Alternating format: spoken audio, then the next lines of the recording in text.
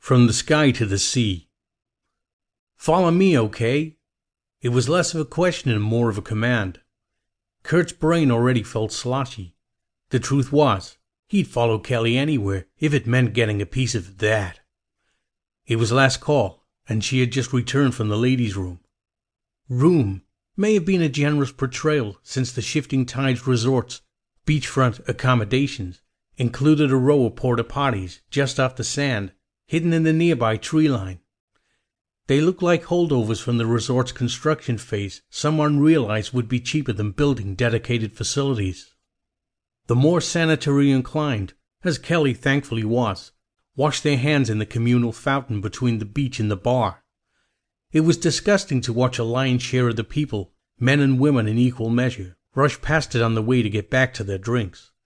But Kelly kept clean, and that was a good thing, because he wanted tonight to be special.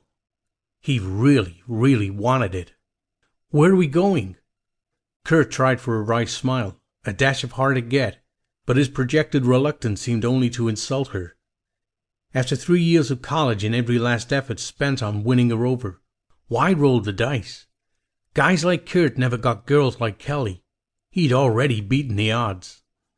Kelly walked off, doing that thing all girls did when they knew they had eyes on their asses. Her hips swayed and accented a jiggle. The off-pink bathing suit bottom had deliberately ridden up a few inches to give a glimpse of her deliciously tanned cheeks. The sight prompted horny catcalls as she sauntered from the restaurant's artificial light towards the beach's natural shadows. The encouragement turned Kurt on just a little more. Nobody needed to tell him Kelly was a stunner, but he never understood guys who got mad when they caught others scoping their girl. Was it better if no one wanted to look? He shot from his seat and took the Malibu bottle by its neck, dancing around the other tables with coconut rum grace. He had the kind of coordination expected after a night of drinking, one near pratfall after another, until his luck ran out and he tripped over the last chair in his way. His legs stuttered towards the sand. The bottle flew from his hand. Kelly's giggles carried over the rhythm of the Jamaica reggae band. The smell of her body, a mixture of coconut suntan lotion and salty ocean residue, sent him scurrying to his feet. His eyes widened with awe and desperation as those toned legs, perfectly sculpted, threatened to slip beyond the last band of torchlight. Kurt was charged up, powered by an afternoon of booze that had been funneled straight into his sex drive. He kicked up sand as he scrambled to his feet and toward his girlfriend of 2 months. She heard him coming but didn't turn. Instead, she hunched her shoulders and braced for his impact. Kurt, no! You're all sandy. Too late to stop. He wrapped his arms around her hips and lifted her off her feet. Her neck tasted exactly like she smelled, acrid coconut that somehow made her skin more exotic and lickable.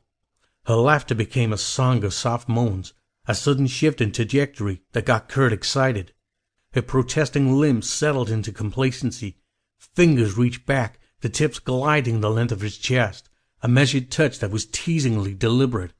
His heart jolted, like 10,000 volts was being pumped straight into it. He wanted more, and lowered her to the sand as she turned to face him. They were beyond the rabble of the bar.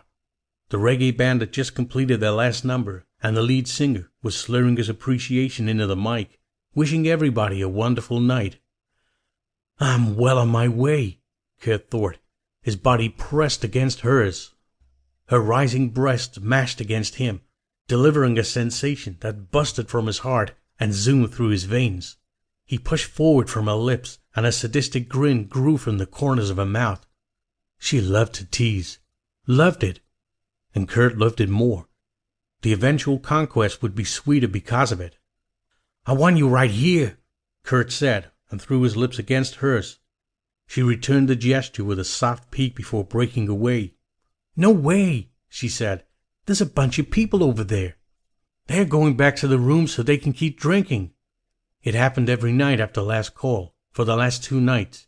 He and Kelly had been a part of that migration, but Kelly was making it seem as if the tease was finally over, and he'd always wanted to do it in public. What better place than on the beach? Don't tell me you're going to be shy, he said. Shy?